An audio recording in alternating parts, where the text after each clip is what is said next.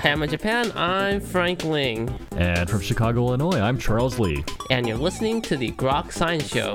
That's right, it's a weekly look at the world of science, technology, and their effects on our daily lives. Coming up on today's program, Jesse Bering will join us to discuss the belief instinct. So stay tuned for all of this. Plus the Grokatron 5000. And our world-famous question a week. Coming right up. Here. On the Groks Science Show.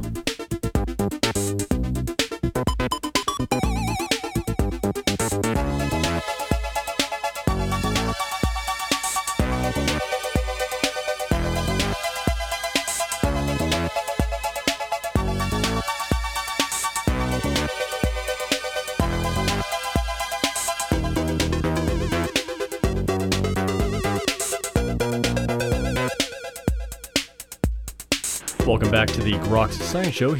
Well, the belief in a higher power or supernatural entity or some form of a godlike being permeates all of human civilization. Why is there such a strong inclination to believe in God?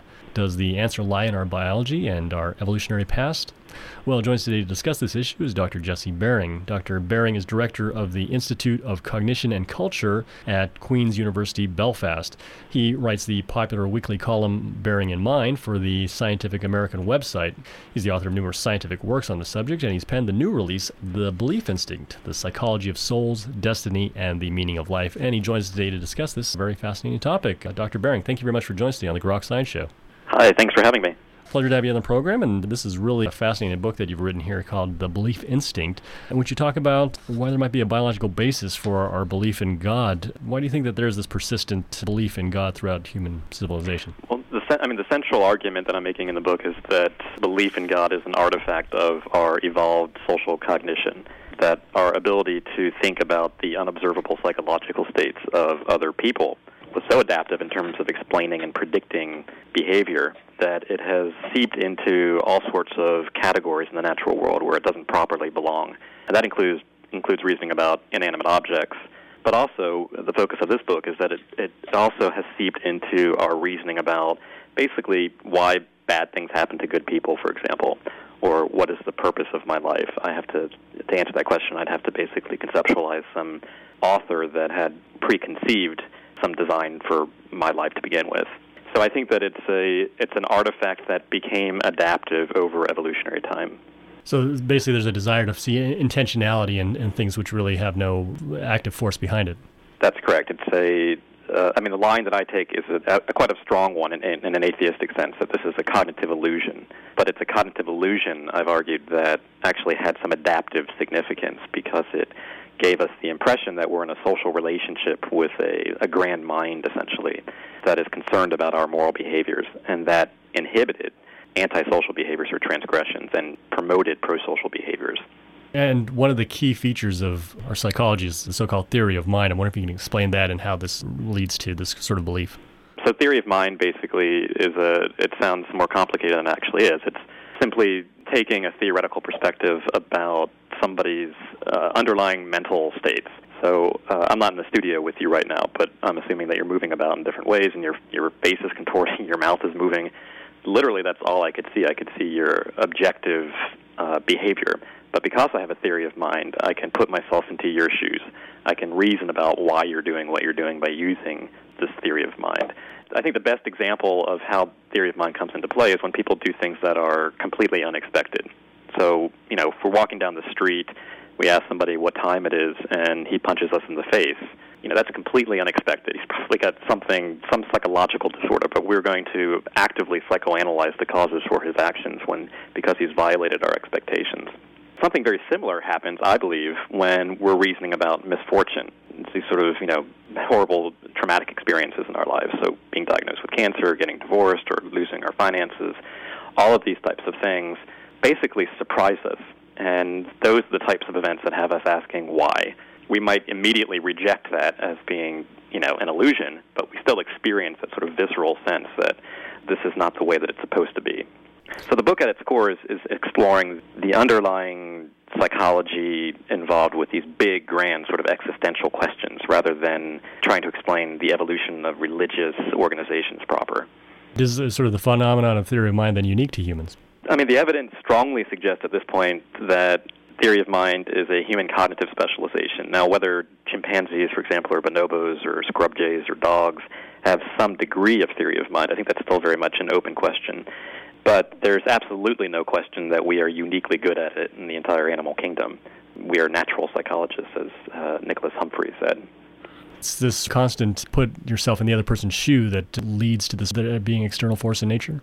Yes, and I think if you look at something like, the movement of natural theology, where they're basically trying to understand the natural world by getting into God's mind, it might strike us as nonsense, and I, in fact, think that it is nonsense, but it's simply our theory of mind misplaced. It's spilling over into ontological categories where it doesn't really belong. But it also happens when we're reasoning about why things happen to us as individuals, and I think that that's really where the seductiveness comes from in thinking about God. And you mentioned earlier that this adaptation actually has evolutionary advantages. What might those be? So there are numerous studies now. I mean, this is an early emerging field, but it's basically known as the cognitive science of religion. And some studies coming out now suggest that, for example, when you get people thinking about God, it makes them extremely self-aware and self-conscious. And it also makes them more generous in economic games. It contributes to them inhibiting some prepotent cheating response. So when I was a psychologist at the University of Arkansas, I put students in a lab, and half of the students were basically told this sort of fictitious story in passing that there was a ghost in the room. And then we left them alone in a highly tempting cheating task where they could win $50. And those students who were under the impression, or were told at least, that there was a ghost in the room were significantly less likely to cheat. So it's not just God. I mean, it's supernatural agents, and I'm using God sort of in a very generic sense here. But it's some observing mind that is concerned about our moral behaviors. And we've replicated those studies with children recently in a laboratory, one of my laboratories in Belfast.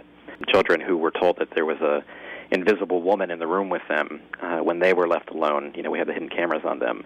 They were much less likely to cheat at a game compared to the control group. So is this view that there's some force watching us leads to moral behaviors?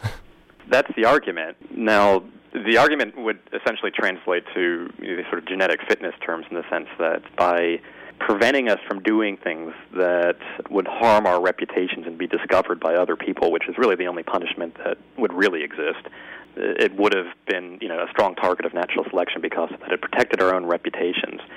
Now, we don't have to be in the grips of this illusion that God's watching us to be good people, of course, and I think that one of the points that I try to make in this book is that technological innovations now have largely replaced God, because now we've got hidden cameras everywhere, we've got DNA analyses, lie detector tests, all these types of things that are behavior-regulating devices, very much like what God would have done in the ancestral past, or supernatural agents. I'm using God in a very loose sort of generic sense.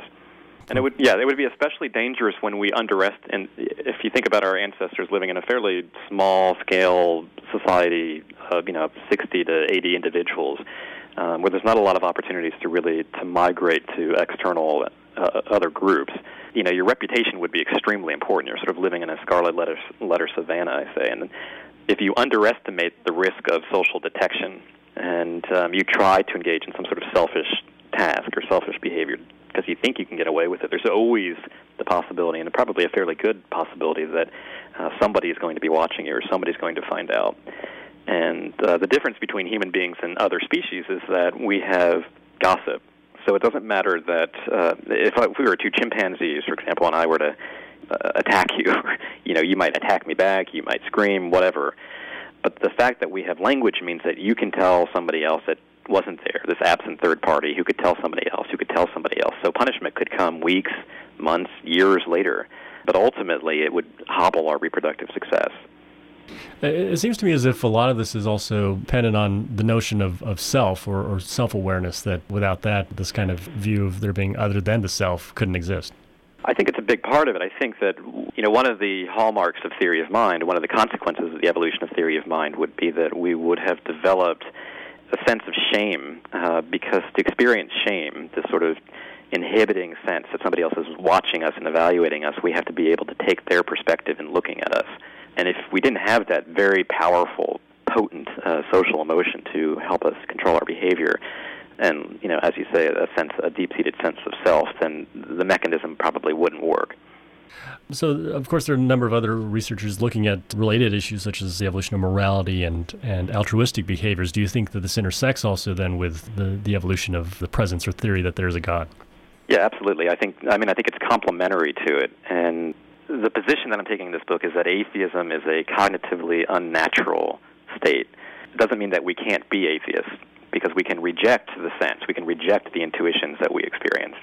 But it's cognitively effortful. It rests on at least a basic understanding of scientific principles that would not have been present 100,000, 200,000 years ago, let alone most areas of the world today. So if you take religion out of it, if you take the idea of some moralistic supernatural agent out of the picture, it fails to characterize human sociality. So I think it's a big part of the puzzle. I don't think it's the only part of the puzzle of human morality, but it's a big part of it.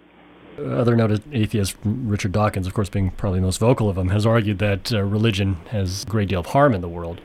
I suppose I'm taking a fairly this is not a polemic, this book, and I'm not taking a socio-political stance about whether religion is a good thing or a bad thing. I'm just trying to understand what exactly the cognitive foundations are.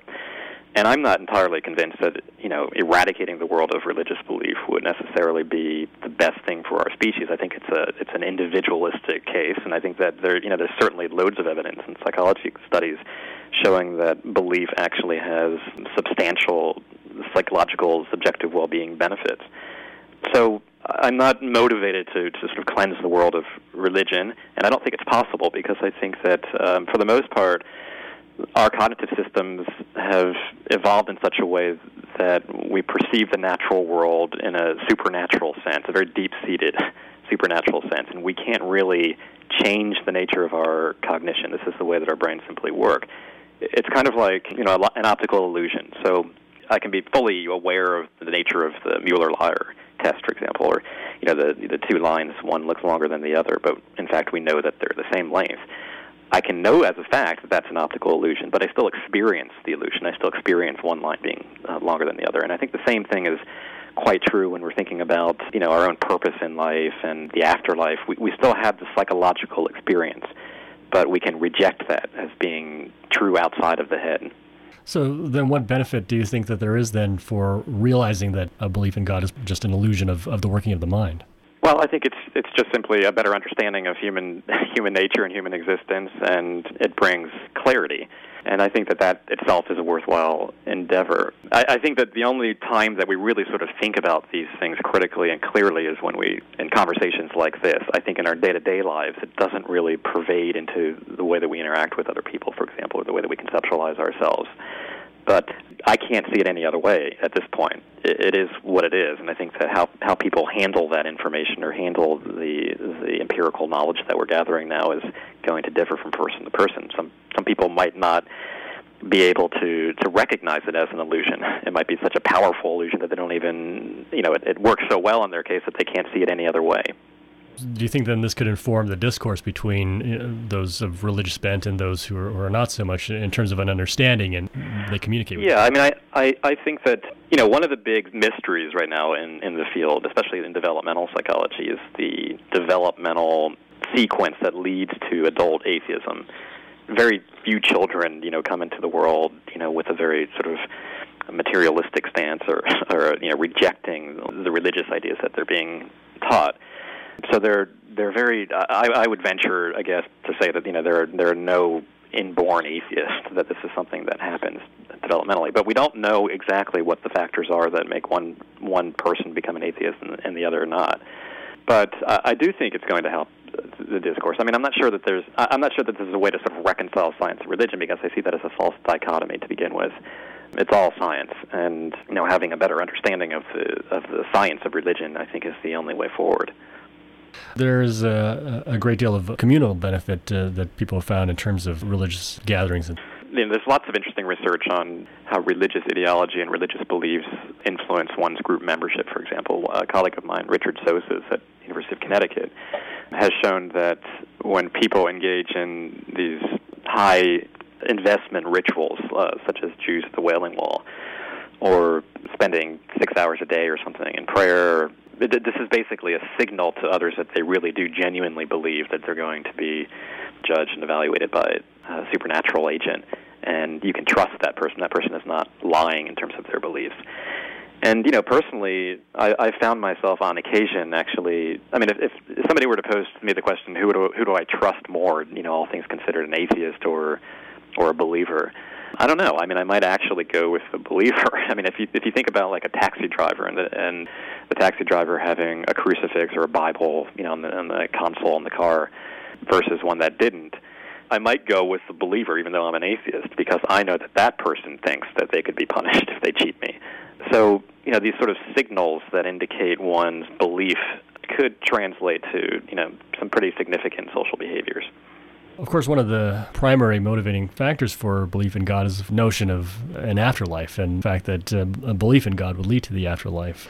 Right. So, that's one of the really interesting things is how the afterlife and belief in God go together so naturally. And it's not entirely clear. It's not immediately clear why that would be the case, not from a psychological perspective anyway.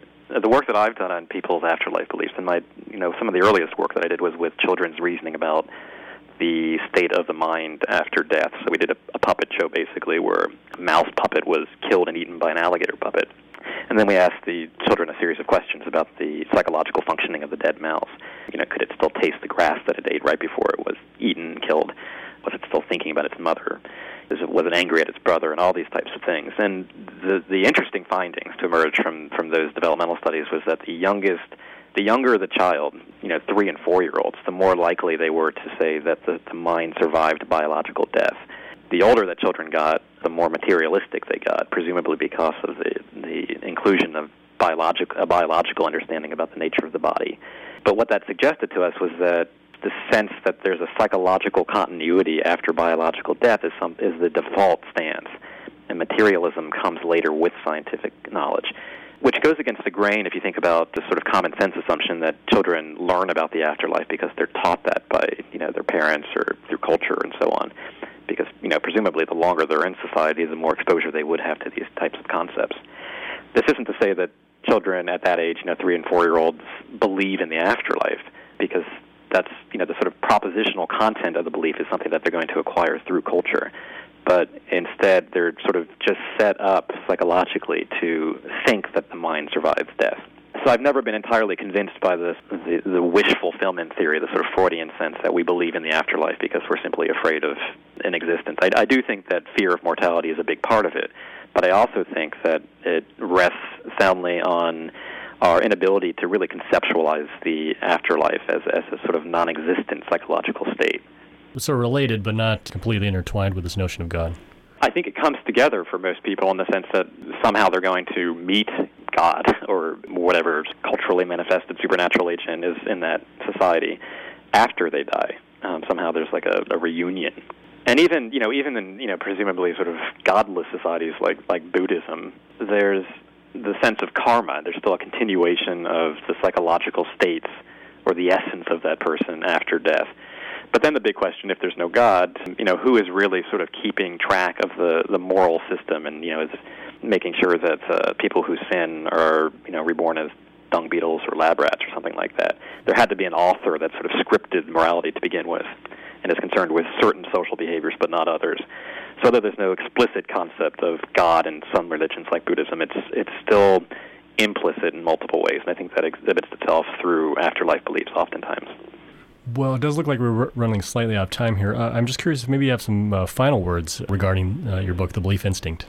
Well, I think at the very least it's going to have people thinking a little bit differently about the types of topics that we've been talking about today. It's the cognitive science approach to understanding the nature of our existence, really, and it's sort of a modern scientific approach to existentialism, these sort of big questions that I've always been attracted to.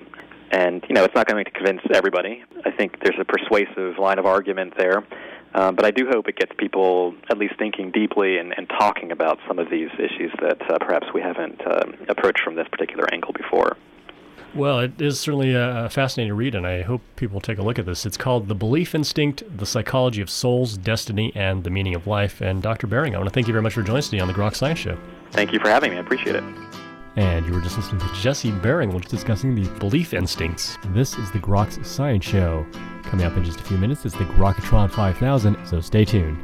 Well, if you want to sing out, sing out. And if you want to be free, be free. 'Cause there's a million things to be, you know that there are. And if you want to live high, live high. And if you want to live low, live low. 'Cause there's a million ways to go, you know that there are. You can do what you want. The opportunity's on. And if you find a new way, you can do it today. You can make it all true. And you can make it undo. You see, it's easy. You only need to know. Well, if you want to sing out, sing out. And if you want to be free, be free. 'Cause there's a million things to be. You know that there are, you know that there are, you know that there are, you know that there are, you know that there are.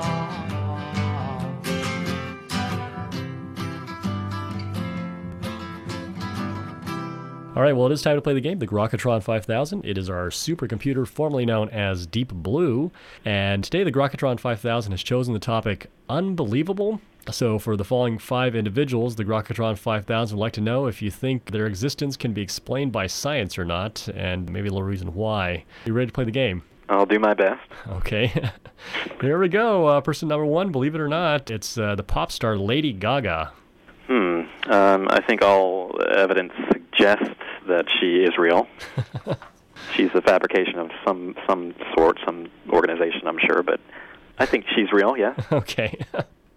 Some people probably hope that she wasn't, but number 2, it's the American Idol judge Simon Cowell. I do think he's real. He's too clever not to be. I think that using my theory of mind, putting myself into his shoes, he has to have a mind. Okay. Not a solipsist. So yes, I think he's real. All right. It's really a self-absorbed mind, I would say. Yes. But he's a likable narcissist, though. That's true. Number 3, it's the famed evolutionary biologist Richard Dawkins. Richard Dawkins, I've actually never seen in person before, so I can't be entirely sure that he exists. But I would say he probably does. Yes. Okay. Number 4, Tiger Woods. Tiger Woods does exist. Yes. There's enough people to confirm his existence now out there. Right. He happened to be female. Number 5, the former president of the United States, George Bush. Now that's a really difficult one. I'm not convinced that he really exists. Actually, I think he might be something that the government has created. Well, I'd hope that he hadn't existed, or does not. Yeah. All right. That's one person I can't get inside of their head. All right. Well, Dr. Bering, I want to thank you very much for sticking around playing our game, and again talking about your book, The Belief Instinct: The Psychology of Souls, Destiny, and the Meaning of Life. Thanks. And if you want more information about it, you can go to www.thebeliefinstinct.com. All right. Thank you very much for your time. Thank you. I appreciate it. Well, this is the Grok Science Show. I've been Charles Lee. And I'm Elise. And we'll be back into more from the world of science and technology. If you'd like to see us, you can do so on the web. Our web address is www.groks.net. You can also email us at science@groks.net, and we're on Facebook. Have a great afternoon.